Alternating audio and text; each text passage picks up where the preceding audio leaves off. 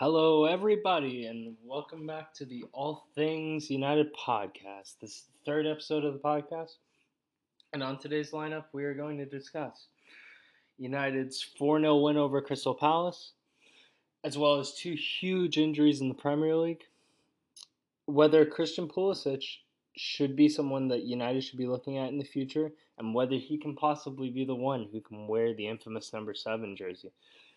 And finally, I'm going to end this podcast off with my thoughts on the international break. I feel like this is a discussion point that a lot of football fans have on whether it's a good thing or a bad thing. I think most fans are in the minority of saying that the international break isn't a good thing, but however, I won't ramble on about this too much. I'll leave it for later in the podcast. But yeah, I hope you guys enjoy. Remember to subscribe to the podcast if you're enjoying what I'm doing. And also, if you could, leave a review and just tell me how I'm doing with this podcast. It's a new thing for me. I've just started off, so comments are always appreciated. Before I start, it's quite a rainy day outside the studio, so hopefully that won't be too much of a bother in terms of audio. But yeah, as always, guys, hope you guys enjoy, and yeah, let's get right into it. So going into this week of United games, we had a game in the Champions League against CSK in Moscow. This was away from home, a trip to Russia for the United boys. And going into the game, like all of my games, and it's going to sound really repetitive, I was very confident. I think a team of our stature should be beating all the teams in our group, Benfica included. So, yeah, and I think, as I've said in a previous podcast, I think the Champions League group stage is a good chance for us to show our depth and to show how deep our squad is. We ended up winning this match 4-0 with two goals from Lukaku, a goal from Henrik Mkhitaryan, and finally a goal from Anthony Martial. This game went as I expected it to go. Moscow really weren't threatening on the ball, and it was all United in this match. We kept most of the possession, most of the shots on target, and yeah, they posed very little threat to us as an overall unit. I think after this match, Mourinho was very pleased. He said it was a professional performance, which I agree with. I think that in order to prove that you're a top side in not only the Premier League but Europe, you have to show that you can not only compete in your respective league, but also in the Champions League or any other European competition, like the Europa League last year at the United. So that definitely left me feeling good and feeling confident in this upcoming game against Crystal Palace. Crystal Palace, I think they had a sort of bigger storyline. Of course, United being undefeated so far in the Premier League, but Crystal Palace haven't actually managed to win a game. They came off a 6-0 drumming by City. I believe it was 6-0. It might not have been 6-0. Sorry if it's not. But not the point. They got absolutely demolished by City. So I really wasn't expecting much from Crystal Palace. They had overturned manager Frank de Boer after 4 games, which I discussed in a previous podcast, saying that it was way too early of a resignation or a firing for De Boer. I think he should have been given a little bit more of a chance, maybe 10, 15 games into the year. But maybe by then it would have been too late, so maybe they thought this was the right move. Unfortunately, we didn't get to see Timothy Fosu-Mensah. I believe it's a rule that loanee players can't play against their former clubs, so couldn't see him in action, but that's okay because, to be honest, I don't think he would have made too much of a difference to the results. I love Fosu-Mensah, but the way Crystal Palace is playing at the moment, their heads are just dropped. So yeah, going into this game, I was fully expecting a win. Crystal Palace also haven't scored a goal this year, which is surprising with the likes of Benteke and Zaha on the wings. Uh, yeah, I definitely expected more from them, especially with the start that they've had. They've had some fairly easy fixtures playing against the likes of Huddersfield and teams like that. So definitely had all right to be confident and fully expecting a United win. It was a pretty unchanged lineup. We had Mata in the squad, who I think we had in the last game. Young out on the right. Yeah, so Young out on the left, sorry. So, yeah, basically an unchanged side. I don't think, in terms of the Premier League with how we're playing, I don't think we should really be tinkering with the squad that much. I think it's that old saying, if it isn't broke, why fix it? So I think Mourinho is just going to go with the squad he has, and use those players like the Martials and the Herreras to come on with 20 minutes left and with something to prove, and hope that they can add something to the game, maybe open up the game. So I think what he's doing so far is smart, and I'm liking his strategy going into all these games. So yeah, so the game started out, and it was pretty much the common theme of how this year's been going so far, with teams just parking the bus pretty much, trying to absorb our pressure and then catch us on the counterattack. The thing with Crystal Palace is that they, aside from Zaha, they really don't have that many threats on the counterattack. So we found it pretty easy to handle them, and also just the general like ability of their players just is nowhere close to, the players of United's caliber. So it was a very easy start to the game. We actually managed to score first with Mata scoring in the 4th minute. This was created by a lovely bit of skill from Marcus Rashford. He was on the wing, how Mourinho's usually deploying him, but he ran down the wing and then stopped, looked up, assessed the situation, and then cut back onto onto the far edge of the box. So he cut back. I'm explaining this really terribly, but basically he stopped and then just did like a sudden movement, almost like a ball roll, and just completely sold the defender for dead. Like, I swear, the defender was like looking behind him, like not knowing where Rashford had gone, and I think by then it was already over. I think Rashford had a clear idea of what he was gonna do. Uh, if you're trying to get a more like visual sort of imagery in your head of this wonderful turn from Rashford, I would equate it to. Have you ever seen the Roadrunner cartoons, where you have the coyote waiting on the edge of the cliff to catch the Roadrunner, and then the Roadrunner just runs past him and leaves him in the dust? Yeah, that was this turn. It was nasty and ridiculous, and you should definitely check it out if you haven't already. I'm assuming you have, being a United fan, or maybe you might not be. I don't know.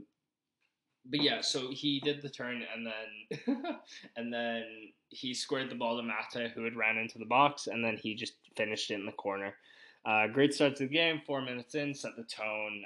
Yeah, so definitely excited after a goal like that.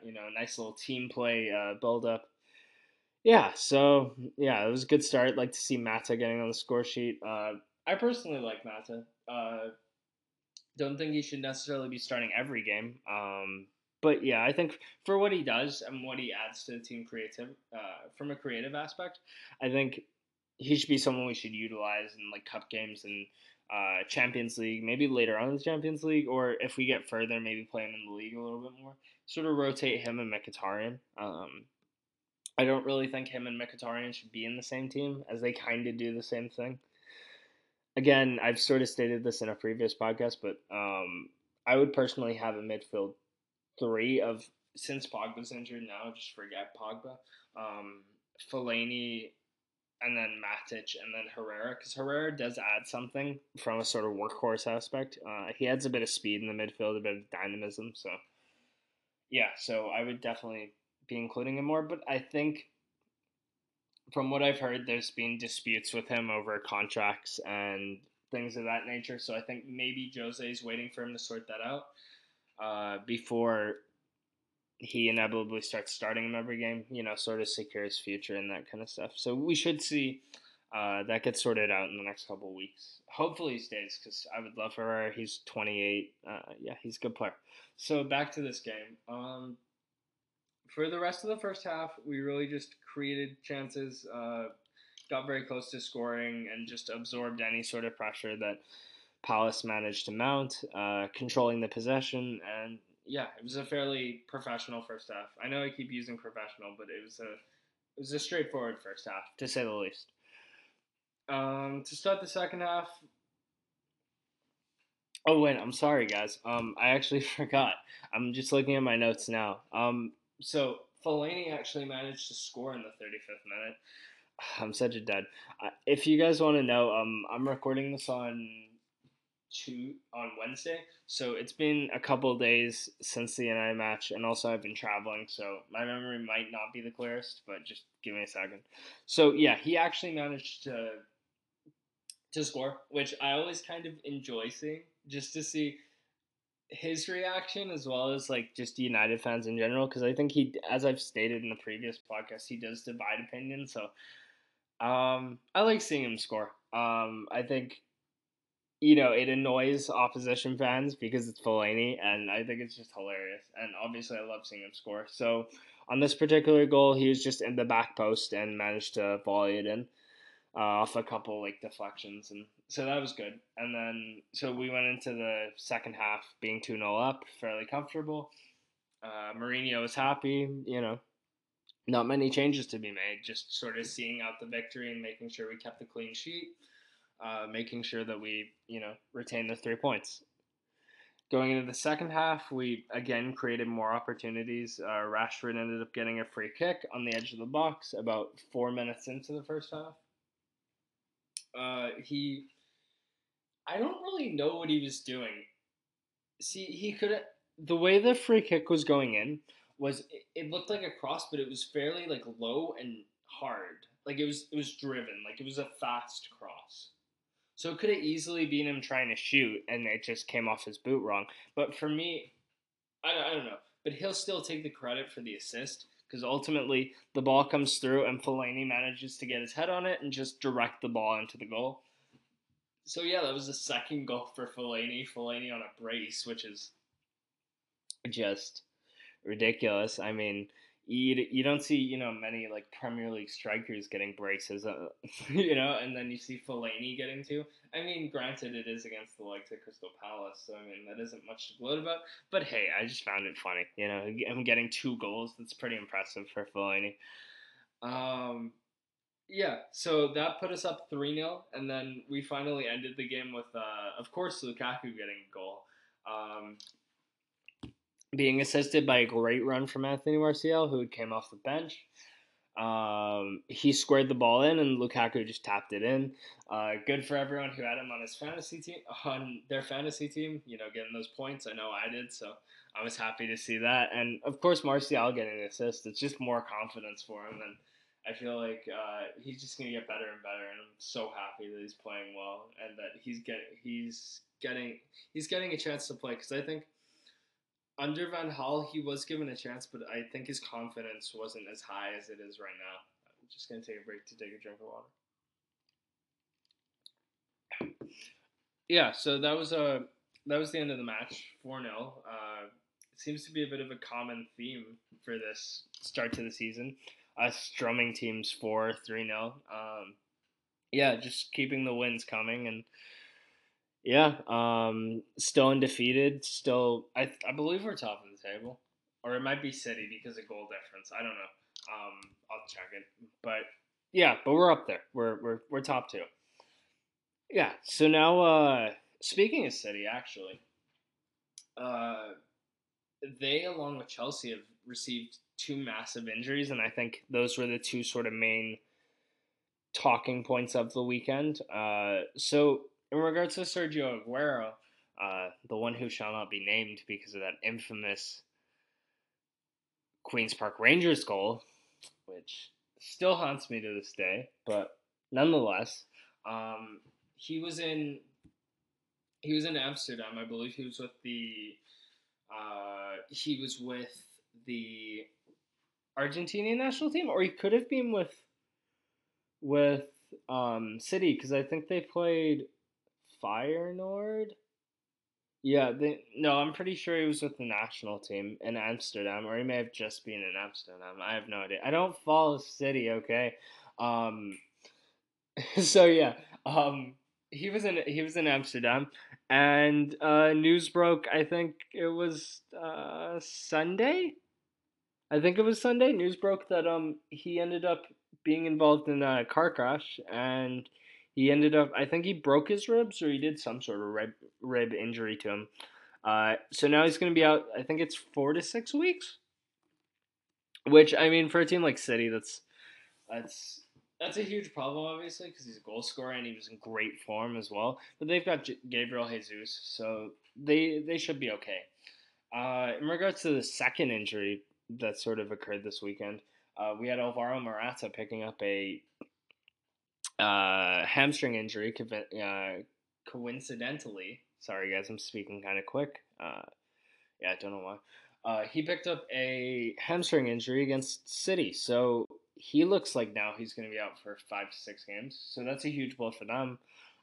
I don't know what they're going to do in regards to a striker. I know they have Michy Batshuayi, but I don't think, honestly, Conte wants to start him up front in the Premier League, even though they do have fairly easy fixtures with the likes of Crystal Palace playing next. I was looking at their schedule. Yeah, it's pretty easy games for about 5 games, so I think they should be fine. Interestingly enough, they have Hazard coming back, so they could play Hazard at striker. I don't know, but that's huge for United because with those two out, yeah, I don't see City or Chelsea really losing in those times when their strikers are out, but it'll definitely affect their teams and how their teams play. So if we can just continue being on this roll that we're on and making sure that none of our players get injured, we should be fairly dandy, and we could end up getting a pretty sizable point advantage over them if they end up dropping points. Again, I don't really see them dropping points, but it's something to definitely talk about. And I think going forward for those teams, I think, as I've stated in a previous podcast, I think depth is going to be an issue for definitely Chelsea. I don't know about City, but that blow to Aguero, just as a team leader, uh, is huge for them.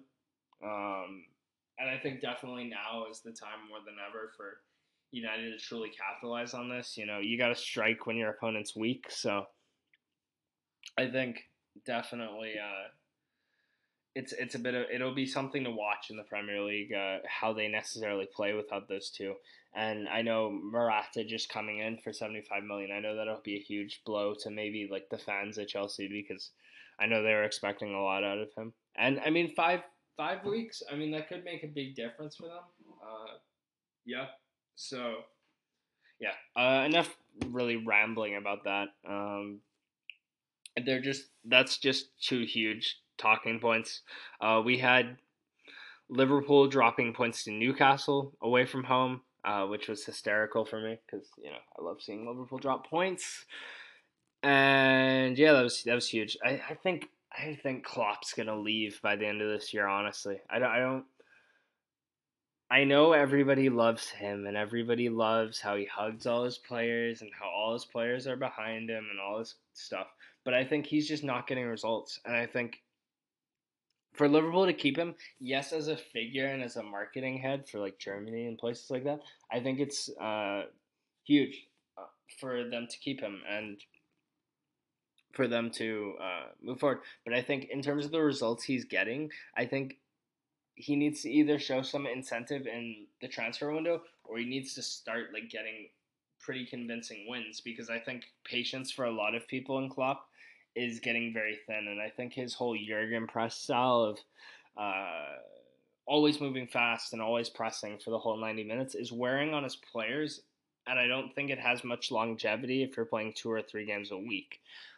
Like Liverpool will be now in I think, yeah, they're in the Champions League, so uh, 2 games a week in the Champions League plus cup matches. I don't think that style of play is one that can last for a long time, especially in terms of your players' conditioning and stuff. Like I don't see a player like Jordan Henderson, you know, running up and down the field constantly at the highest speed possible. Like I just don't see that happening. Um, I think Firmino needs to start scoring more goals because right now it's looking like Coutinho's just overshadowing him. Uh, so yeah, that'll be interesting. Maybe Sturridge can get back on form. But hey, I'm rambling about other teams that aren't United on an All Things United podcast.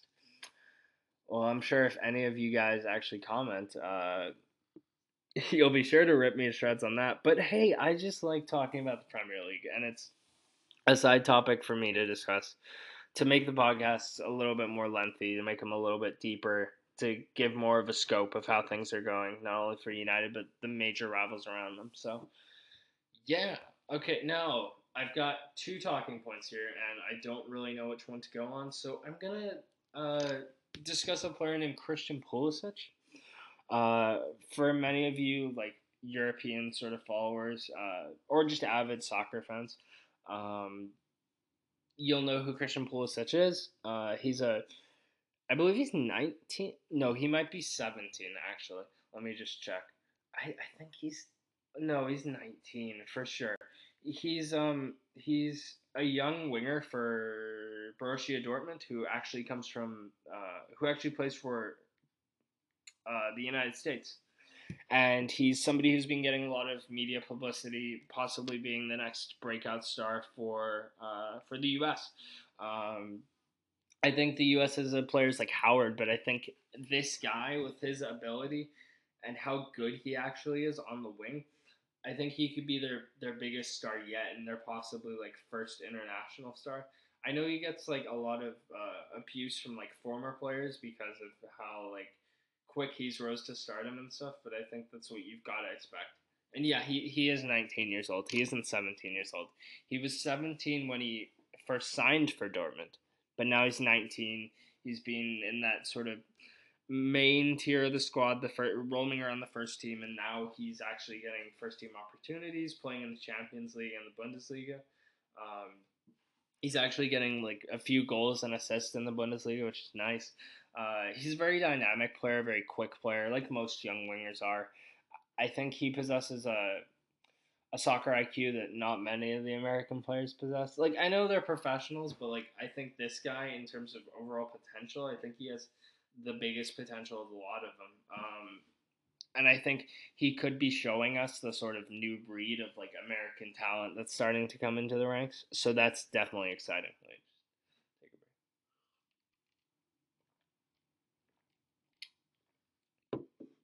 I'm sorry if that got into the mic. I'm pretty sure it did. Um, but yeah, as I was saying, he's a very exciting and polarizing player. Just because he is American, and you don't see many sort of like internationally recognized players from the U.S. As a whole, because they're a fairly new nation in regards to soccer, and I think their main focus is like building up the game. Obviously, they've built that up with the success of the women's national team with players like Alex Morgan and Carly Lloyd. But yeah, I think with him, he's definitely a figurehead. And for me personally, I love watching him play, and I just think he's a fairly like nice human being. I would love to see United actually sign him and potentially.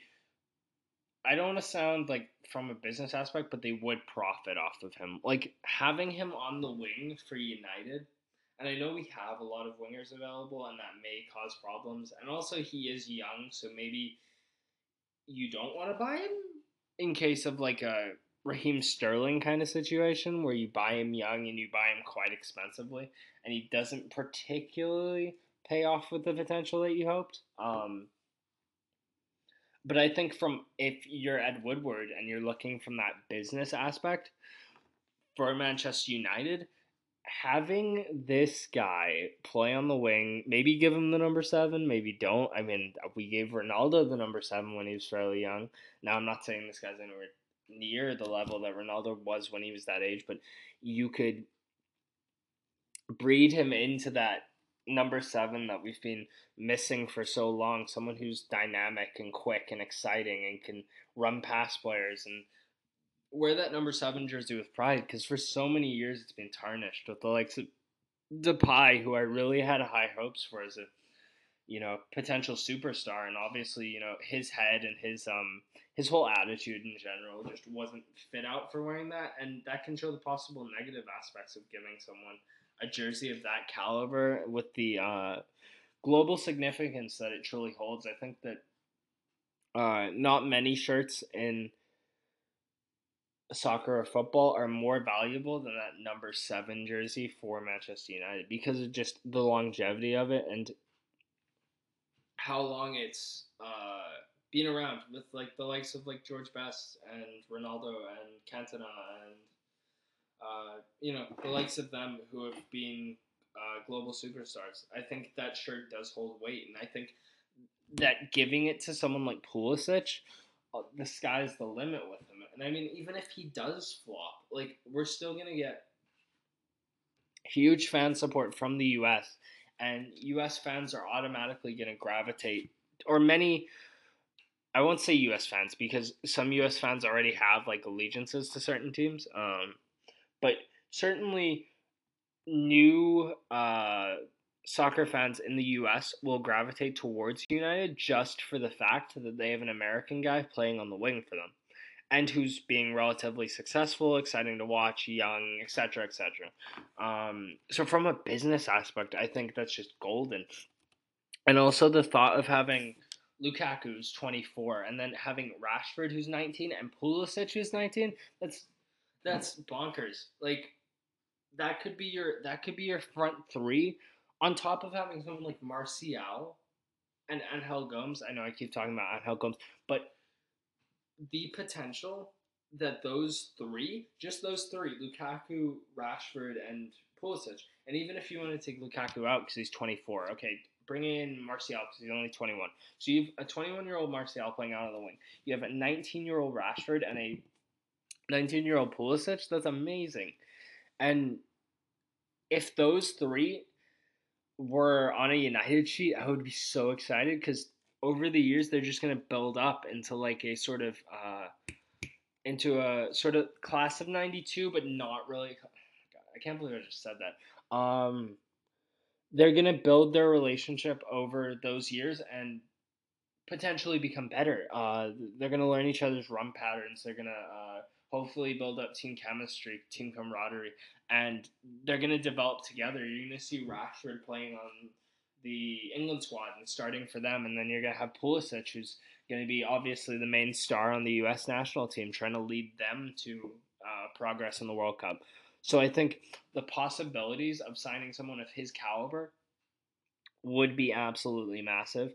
And just seeing how good he actually is at the age he's at and playing for a team like Dortmund, which is probably the second best team in Germany, I would say. Not being a excessive watcher of the Bundesliga, I would say that Dortmund's the second best team there, and it's a fairly big team internationally. I know they have a lot of like support from the likes of Asia. I know their like arena and the fans there obviously expect a lot of them. So I think bringing in someone like him would be so exciting. And like we don't even have to give him the number 7. Like that's not the point in this whole conversation of oh Tom just wants someone to hold the number 7 jersey. No, I want the concept of having Pulisic and Rashford on the same team for even let's say the minimum amount of years is 5 years. So then by the time they leave, they'll be 24, peak of their careers, and they'll probably leave to go to the likes of Real Madrid or somewhere like that.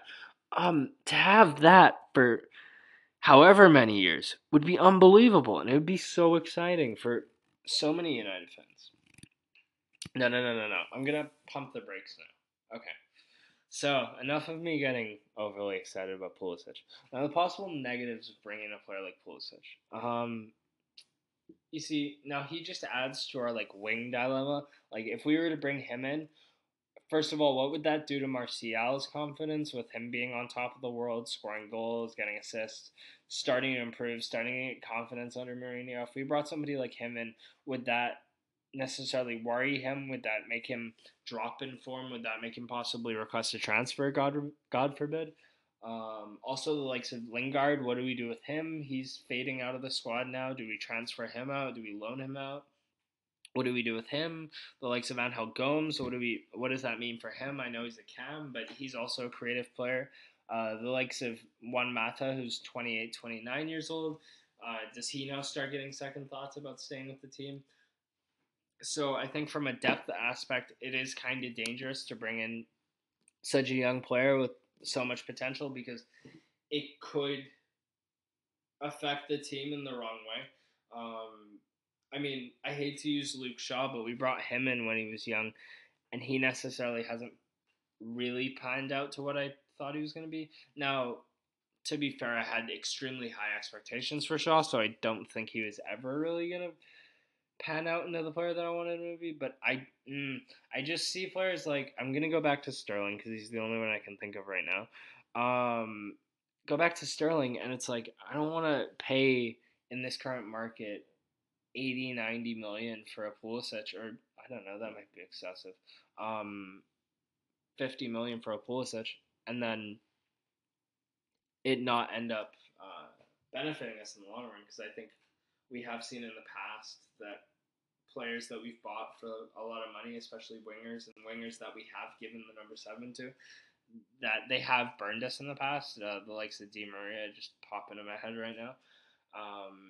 We bought him for, I think it was 48 or it might have been 60 million from no, not from PSG, uh, from Real Madrid. And I think at the time he was considered one of the better players in the world. But I think giving him that number 7 so early and wanting him to play well instantly. Also, you got to put into the fact he was playing with Van Hal, but like I don't want another situation like that.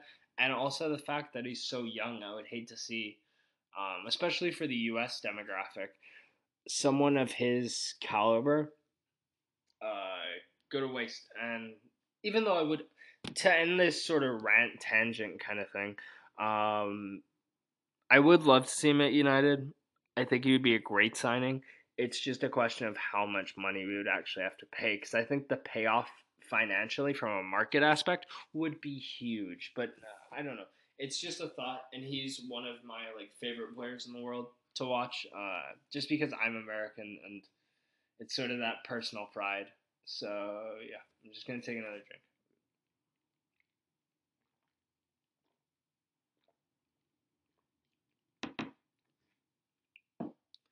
Okay, now um, going on to these next couple weeks, we have an international break. I think it's for 2 weeks. I know the Liverpool match is on the 14th, so it's the 4th today, so 10 days. So basically 2 weeks. My thoughts on the international break is I honestly hate it. Like I just do. It's not enjoyable for me. I know for some like fans who are very like patriotic, like I have cousins who are very patriotic and they enjoy the international break just to watch England.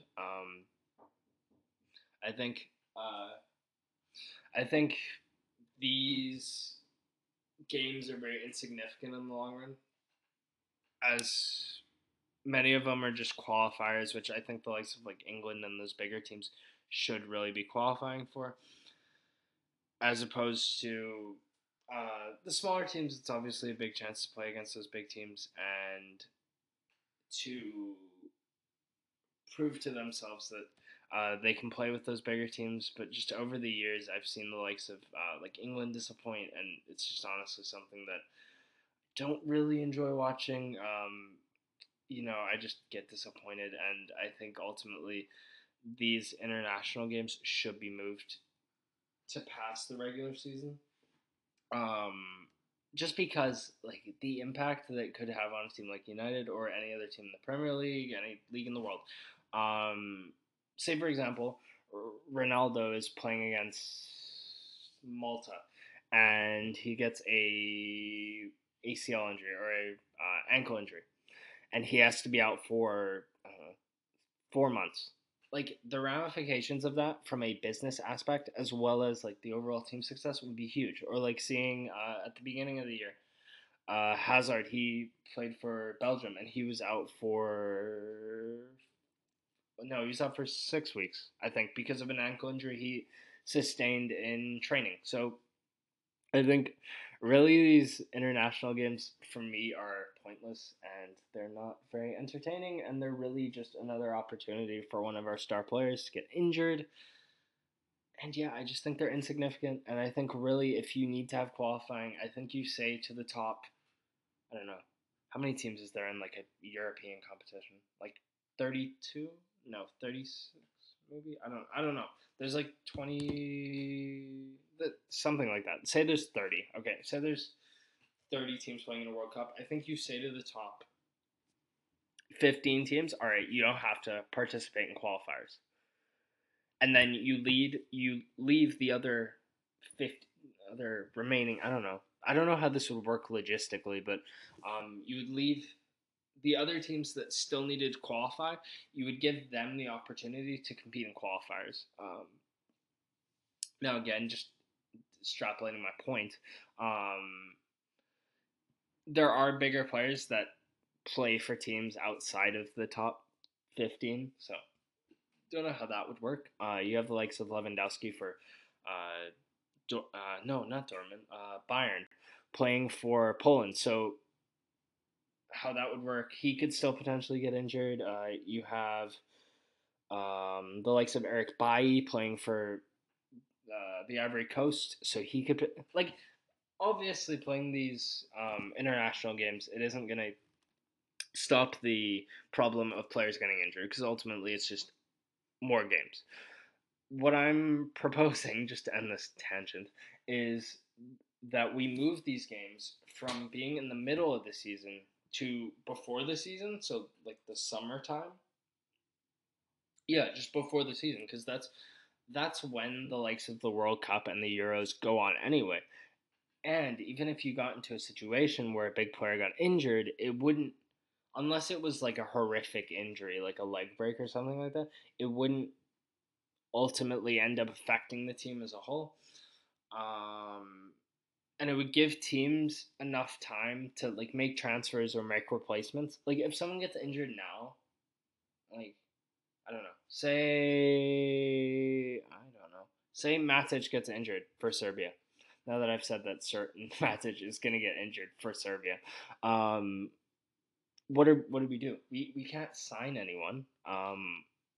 We would have to look in our youth academy and bring somebody up or play somebody play somebody else who's maybe not that first team quality that we want. So yeah, I see them as like huge pains and I don't enjoy them. And yeah, so again, sorry to end this podcast on a sort of negative sort of note, but I just seeing that these next 10 days are going to be international games, I just thought I would share my opinion on that. And going into the next Premier League match, we play Liverpool on the 14th, which will be a huge game, a huge rivalry game, big hatred between those two clubs. Obviously, United winning the league 20 times and Liverpool winning 19 times. There's a hatred between them. Also, the Merseyside versus Manchester aspect, the history of the shipping industry with Liverpool being the sort of founders or they were like the original sort of uh, hotbed for the shipping industry in the UK. And then Manchester coming along and starting their own shipping sort of industry, and them ultimately taking over because of their location in the UK. There's a lot of animosity with that between Manx and Scousers, for the lack of a better term, people from Liverpool. So there's a lot of hatred for that, as well as just the football rivalry. We've had many infamous moments over the years. One that spots in my mind is Steven Gerrard sending off. You have the likes of a lot of these are going to be United wins, but like Berbatov's hat trick against Liverpool. I remember they beat us 6-1 at Old Trafford, which was a pretty hard pill to swallow. They were also wearing those horrific grey kits, which I still have horrible flashbacks to that. Yeah, just horrible. So I'm definitely looking forward to that match. I think we can absolutely just destroy them because their defense is just diabolical. And yeah, I think we're just on a better trajectory as a team. And yes, I'm expecting 3 points again. I can't wait until I come on one of these podcasts and United end up losing because then I'm just gonna look like an idiot. But of course, I expect with our team to win every single game. Inevitably, we're gonna lose, but hey, Liverpool will definitely beat, and I'll be in a terrible mood for the rest of the week if we end up losing to them. So yeah, so I think that's where I'm gonna end it, guys. Hope you guys enjoyed. Again, remember to drop a comment or a review on the podcast. Tell me what to change, things like that. Okay, guys, I'll see you later.